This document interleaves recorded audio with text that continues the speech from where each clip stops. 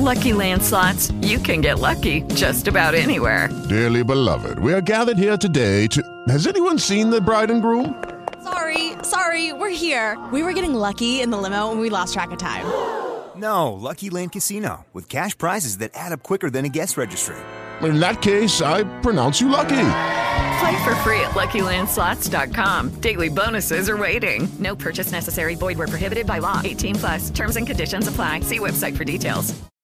Lucky Land Casino, asking people, what's the weirdest place you've gotten lucky? Lucky? In line at the deli, I guess? Aha, in my dentist's office. More than once, actually. Do I have to say? Yes, you do. In the car before my kids' PTA meeting. Really? Yes. Excuse me, what's the weirdest place you've gotten lucky? I never win and tell. Well, there you have it. You can get lucky anywhere, playing at LuckyLandSlots.com. Play for free right now. Are you feeling lucky? No purchase necessary. Void where prohibited by law. 18+. Terms and conditions apply. See website for details. So you've crafted your pages of backstory, set each ability score and ability modifier, figured out your class features, and your character is ready to play, but how much gold do you start with in D&D 5e?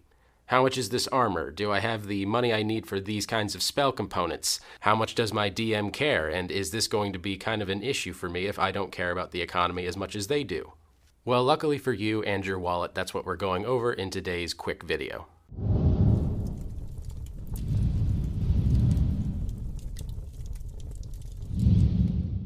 Hey there everyone, I'm Patrick Ferguson from Skull Splitter Dice, today in animated form as I am on the road at the time of recording this video, so I hope that that's okay. One of the most common misconceptions I see during 5e character creation is that players think they get a random amount of starting gold and the equipment from their background and class for their character wealth.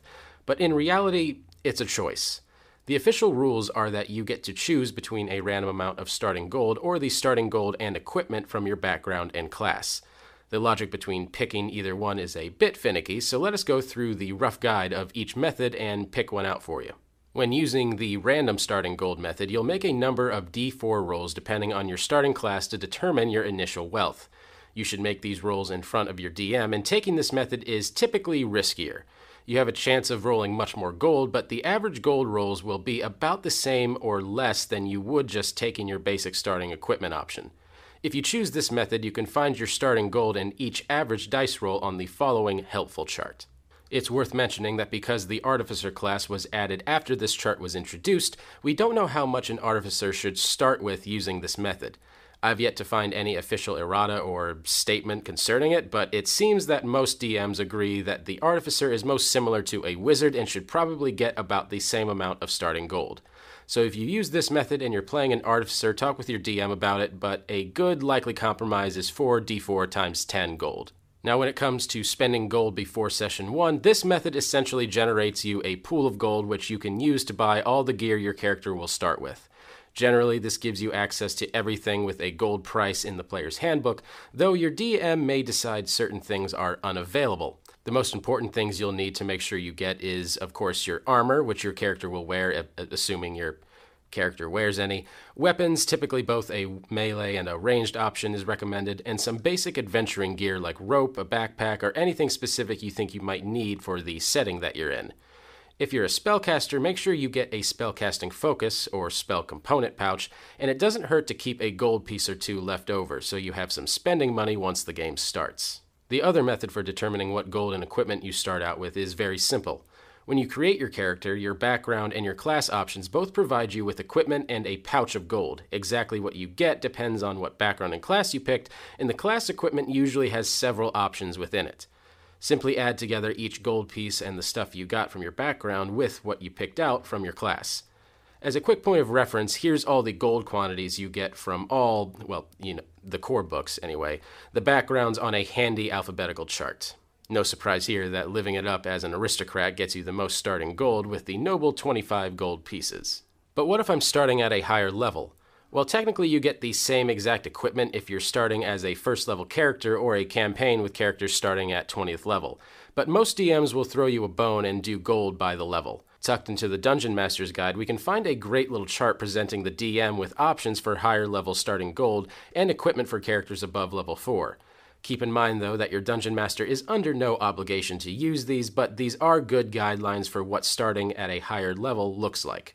As a weird side note here, you can see on the chart that there's no way to start with a common magic item as it skips straight to uncommon magic items. Uncommon magical items are better, obviously, but if there are common items that you really want, most DMs will let you substitute those in, and particularly nice ones might even let you get more than one common magic item in exchange for the uncommon ones. It's also likely that you'll be limited to magic items from the player's handbook or Dungeon Master's Guide, rather than homebrew items or items from specific adventure paths. Assuming you are given the choice as to which method to go with and your DM just didn't tell you which one to use, you have that decision to make. Do you take the starting gear as is, or do you risk a roll of the dice for the chance of some more gold to spend on starting gear? Just as the statistics pan out, you're unlikely to win on these rolls and get more than you would just taking the starting gear as is. There are, however, a few builds and combinations where it might be in your favor to go ahead and roll, such as builds with obscure equipment. The starting equipment packages in D&D 5th edition give you more gold pieces worth of stuff on average than rolling. But what if you want different or very specific stuff or have a weird equipment route planned out? Your character design may include blowguns and darts, or maybe even have you getting some cool ideas on how to use alchemist's fires. Maybe you really want to cast a bunch of chromatic orbs and you just need all the diamonds that you can get your hands on. Whatever the build is, if it is using equipment not found in your class, or your class equipment package rather, you may need to roll for it instead. Or let's say you're like me and you're playing a bard for the 100th time. For whatever reason, the bard class on average gets more gold when rolling than their starting package is worth, to the tune of usually about 25 gold pieces. Statistically, it's better to roll for starting gold when playing a bard basically every time rather than taking their starting packages. This still has the potential to blow up in your face if you get a really bad roll, just like anything that a bard typically tries to do, but mathematically, you should come out on top. Another time to consider it is if your build uses cheaper packages. The backgrounds simply give you a set number of specific items in gold, but the class packages usually give you options. Weapon A or Weapon B, Armor Set A or Armor Set B, that kind of thing. And while the most expensive options from among them might be better than rolling for gold, if you're planning to take the cheaper items, it might not be the best choice anymore. For example, in the Sorcerer's starting equipment, you get your choice between a light crossbow and 20 bolts or any simple weapon. A light crossbow and 20 bolts costs about 26 gold pieces, but if you weren't planning on messing with a crossbow and wanted a spear instead, which costs 1 gold piece, you've basically cost yourself 25 gold pieces worth of value for no good reason. The starting equipment packages are balanced for the pricey maximum equipment options, not the cheap minimum equipment options. And if all you want is cheap equipment choices, you're almost always going to be better off rolling than taking the package. All that said, if none of these special cases apply to you at all, you'll almost always get a better value out of taking the standard starting equipment than you would rolling for gold coins. Martial classes, and particularly the Paladin class, should almost always take the equipment packages since they essentially need a perfect roll to beat the package value, and an average roll will usually lose them considerable value. The background equipment and class equipment typically combine into a set of decent starting equipment no matter what you choose. But how does currency work in 5e? How much is a platinum piece? And my dungeon master handed out something called Electrum coins. What the heck are those? The D&D economy runs on coins. Each coin, regardless of its metal, weighs a troy ounce, which is roughly a third of an ounce or 0.32 ounces. Thus, no matter the denomination, your coinage will weigh roughly 1 pound per 50 coins. Most things are listed in gold pieces, abbreviated GP, but there are a lot of coins in Dungeons & Dragons. Just in case your DM hands you a bag of mixed change or loot, you need a gold calculator, and here's a handy little chart with the exchange rates. And for those of you that feel a little intimidated by this, I wouldn't worry. I don't know too many dungeon masters that take the economy very seriously unless they are building the whole adventure around it. You know, if you're working as a city council, if you're thieves, if you have a base, if survival's on the line. There aren't a lot of times that I see DMs really go hardcore into the economy aspect of Dungeons & Dragons, but you never know.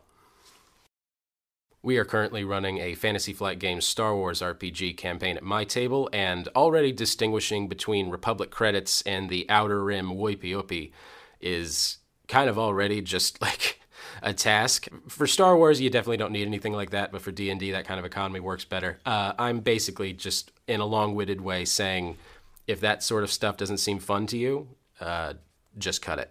Thank you guys so much for watching. I really appreciate it. Be sure to like and subscribe because we put out new videos like this every week. They're usually not just my floating head. They're usually live action. So if that sounds appealing to you, feel free to check out the rest of our catalog.